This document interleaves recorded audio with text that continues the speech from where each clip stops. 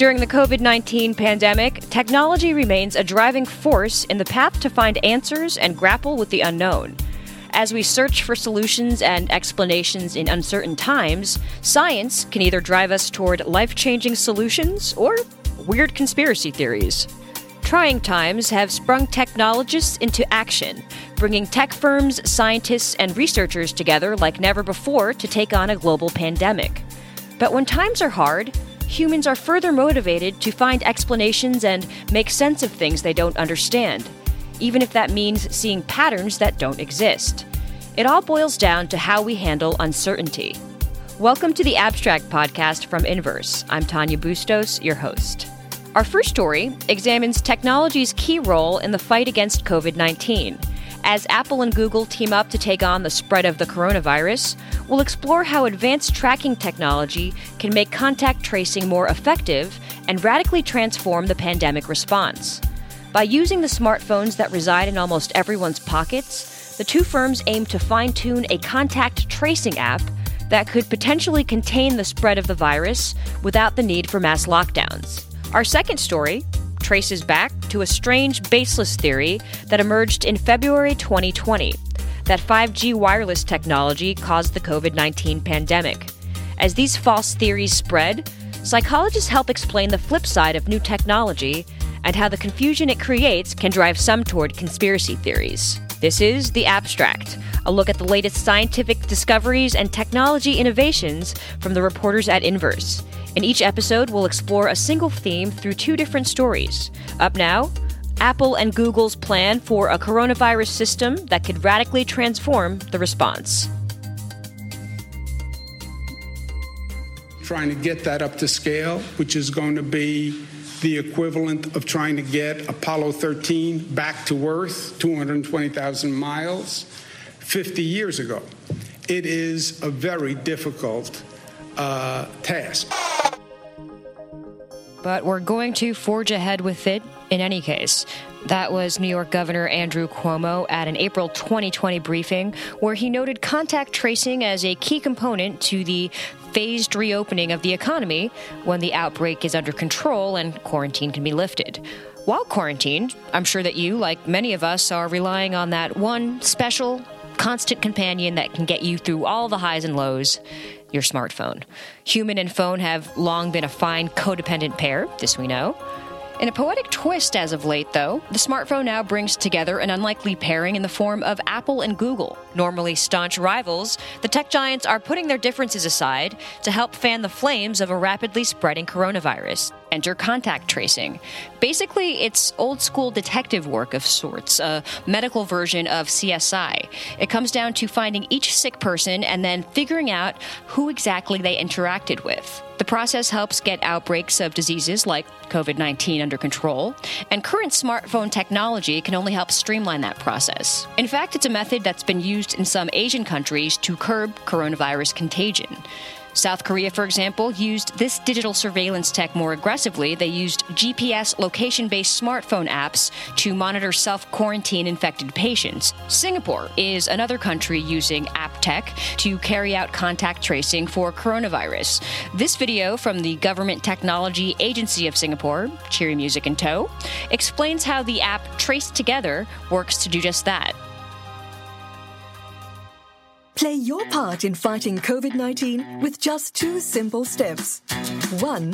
Download Trace Together and help those around you to set it up. 2. Turn on your Bluetooth. And it is as simple as that. Get peace of mind for you and your family through community-driven contact tracing. Here in the U.S., critics have pushed back, saying it violates people's privacy and could even expose confidential health details. At a press conference shortly after the Apple-Google announcement, President Trump addressed how some have, quote-unquote, very big constitutional problems with this tech. A lot of people don't like it from the standpoint of constitutional rights. I mean, a lot of people don't like it, and some people think it's great. We have the greatest companies in the world looking at things that in a year from now, everything that we're looking at now is going to be obsolete. That's how good it is. It's an amazing thing. Addressing these concerns, Apple and Google say the short-range Bluetooth tech will not track physical locations or collect data that could reveal a person's identity. So, how will this tech actually work? And if enough willing participants opt in, could this form part of a strategy that finally builds an alternative to mass lockdowns? Here to help fill us in is Inverse staff writer Mike Brown. Hey, Mike, how's it going? Not too bad. How are you, all right? Good. So wrapping my head around this whole concept of contact tracing, it's really interesting. It's obviously been done for many years in the past, but we're just sort of familiarizing ourselves with it more these days. So ideal circumstances, how would people potentially use Apple and Google systems to do this? Yeah, so their plan has two phases, essentially. The first would come out in May and would essentially support health authorities' apps by using the Bluetooth signal in the phones to identify who came into contact with each other. And I can go into a little bit further detail about that later. But essentially, a health authority would develop their app, and they can use the Apple and Google system to understand how people came into contact with each other. And then there's a second phase that's going to come out a bit later, where this technology will be built into the operating system. So that will involve a broader Bluetooth-based contact tracing platform built right into iOS and Android. Another similar project is this MIT-led effort called Private Automatic Contact Tracing, or PACT for short. Uses a similar approach to the one Apple and Google are using. Where do they stand? Where do they weigh in as a player in this game who's also championing this tech? Well, so they're both very similar systems. The MIT system called PACT. We asked the PACT team what they thought about Apple and Google's announcement. They said to us, we are thrilled to see Apple and Google join the work underway to develop contact tracing systems that could help track the spread of COVID-19 while preserving user privacy. In order for such a system such as ours to be implemented widely, it is imperative that smartphone manufacturers and designers like Apple and Google are involved so that any contact tracing system could be deployed widely. We look forward to working with them on advancing this imperative effort to help tackle the COVID-19 pandemic. So you see, there is these two different systems at play here, and I think there may be a question in the future about, who is remembered for the idea, which organization is remembered in the public eye, and how that might feed into the history of coronavirus when we look back. And, we were sort of talking about this beforehand, how it's an interesting parallel to, days past where there's a similar kind of analogy with the polio vaccine. And it's sort of a matter of, okay, who owns the technology in the end? Yeah, exactly. Yeah. So we've got Hillary Koprowski developed a polio vaccine a few years before Jonas Salk and Albert Sabin, who are remembered for developing the vaccines in the public imagination. And you can maybe see, as the sort of history of coronavirus is being written in front of us, really, how some people's efforts will be remembered, other people's efforts, even though they also played an important role, may not be remembered in the public eye in the same way. But getting back to the technology and trying to learn more about how this will work in the coming months, this Bluetooth low energy specification, it's a little bit involved. I'm wondering if you can just maybe help us understand the technology a little bit better. Yeah, Apple and Google's system is using Bluetooth low energy. Your phone will create a tracing key when you first sign up for contact tracing. It then creates a daily tracing key every day from that original key. And then it creates a proximity identifier from the daily tracing key. The long and short of it is, I bump into you out and about. Our phones will keep a log of the signals that they hear from other phones nearby.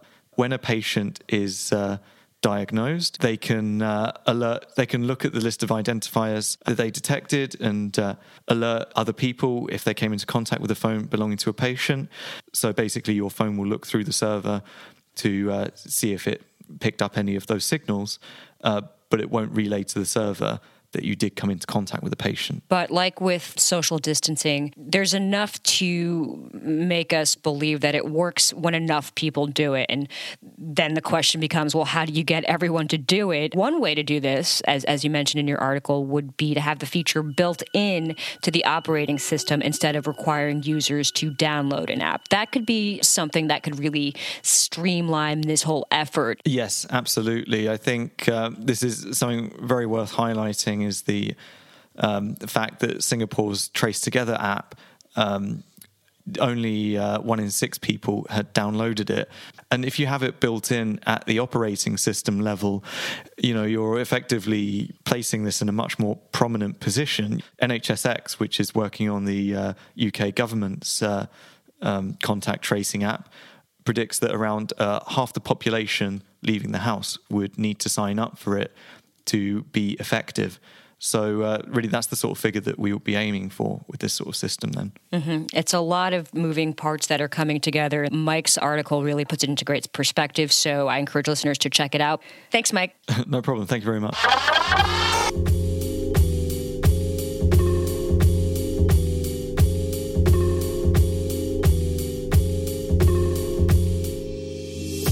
Like the coronavirus, 5G comes with a confusion that creates uncertainty. And with uncertainty comes conspiracy theories. Now, a look at how false claims about 5G became so popular and why scientists are concerned.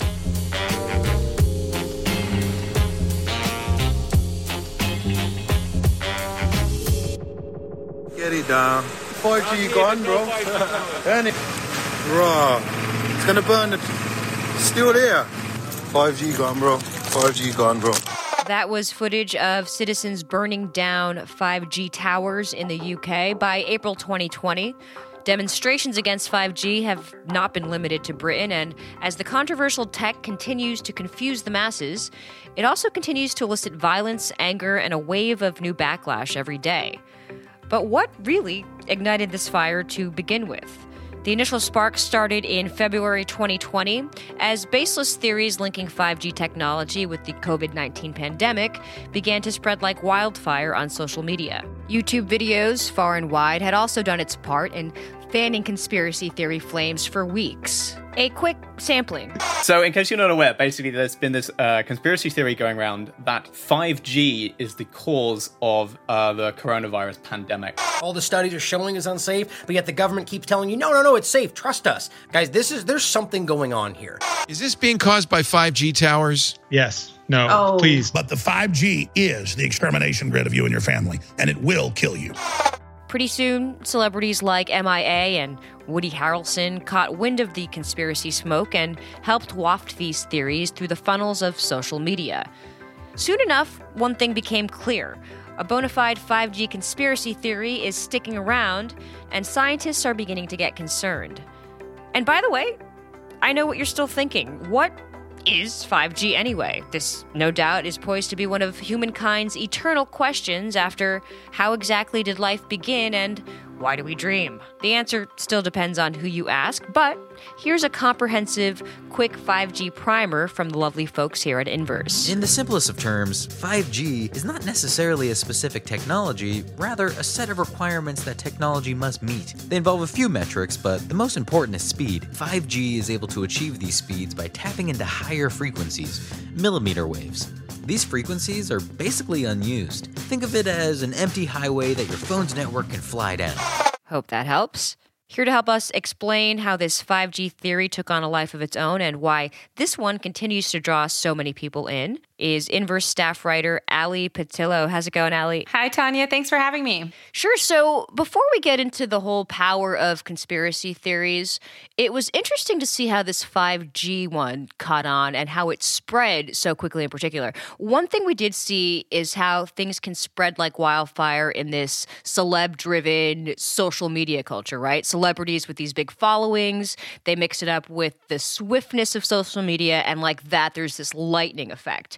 How much do you think that aspect of the whole thing helped this 5G conspiracy take flight. How did we see celebrity and social media fuel this fire? Yeah, I mean, 5G network suspicion isn't exactly new. For the past couple of years, a lot of people have questioned what this kind of technology offers, even questioned the health consequences of it, even though there's no scientific evidence of any harm from 5G technology.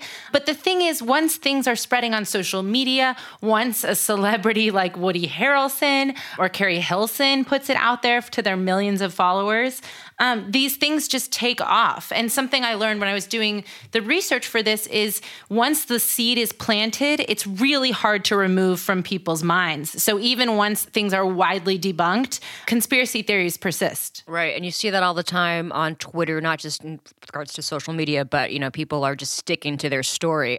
And, to that, despite the fact that a lot of these videos and blogs that ignite this firestorm of 5G conspiracy theory, even though they've been debunked, it doesn't seem to matter to those who believe. For example, like you said, 0 connections have been made, yet people still believe it. What is it about this whole idea of conspiracy theories? What is it about them that create this effect all the time? There seems to be this psychological playground where all kinds of things are at play in our mind. Yeah, I mean, right now, when there are disorienting events in the world, so a pandemic, a terrorist attack, things that are really hard for people to understand, they want an explanation. And a lot of times people will draw patterns, and that feeds conspiracy theories.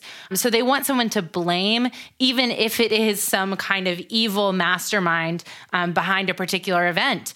And I think something that the researchers really stressed to me is people don't always understand the difference between causation and correlation. So just because 2 things might be happening at the same time doesn't mean one causes the other.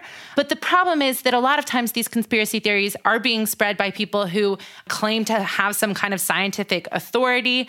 And then, and because these are theories, I mean, you can't necessarily say that they're fake news or just remove them outright. It's a theory. People aren't saying it's fact.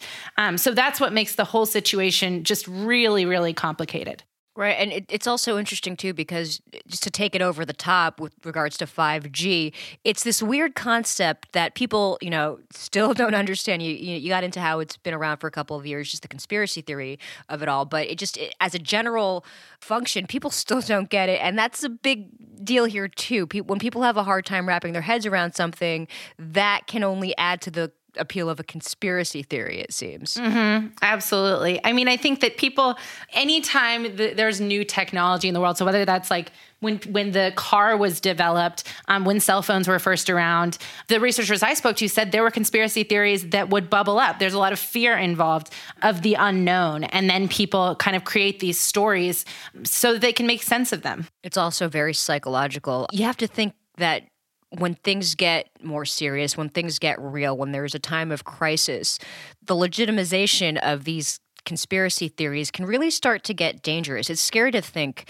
of the ways this can start to affect public health, for example. What more did you learn about these kinds of potential ramifications? The 5G theory has already shown some pretty drastic effects. We've seen cell towers go up in flames. We've seen hostility and harassment.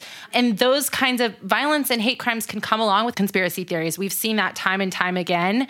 And so there are real-world consequences. And when there is a public health crisis in particular, where people, it's helpful and important for them to follow the guidance of trusted authorities. When you throw in a conspiracy theory that makes them question that guidance, the health ramifications are huge. So if people don't stay home or they don't wash their hands because they think that COVID-19 virus is coming from a cell tower, that could hasten the transmission of the virus. So these things aren't just kind of fringe theories that you can cast off. They have serious real-world consequences. Right. And speaking to that, and to try not to cast off anything because it just might be a conspiracy theory, there's the other side of the coin, right? It's never all or nothing. People should have doubt. People should ask questions. And maybe the lesson here is that, there is that balance. And this 5G hype conspiracy can kind of serve as a reminder to that. Mm-hmm, mm-hmm. Yeah, I don't think anyone is advising people to just blindly follow the narratives that are circulating. I think that the kind of point of all of this and the take-home take-home message for me is to think through everything you hear, whether it's a conspiracy theory or you're reading, the Washington Post, to see what the experts are saying. I think that's the key here, and then you can make up your own mind. It's a good place to leave it. Ali Patillo, thanks as always. Thanks, Tanya. Head to inverse.com to read more about how science is changing what we know and how we manage uncertain times. You can click on the link in the show notes for that story and all others we talked about today. If you agree that science and facts matter more than ever, give us a rating and review on iTunes to help more people find The Abstract and podcasts like it. New episodes of The Abstract are released 3 times a week. Find old episodes and more original reporting on science, innovation, culture, and entertainment at inverse.com. Look for The Abstract podcast on Apple Podcasts, Google Podcasts, Spotify, or whichever podcast app you use. For Inverse, I'm Tanya Bustos. Thanks for listening.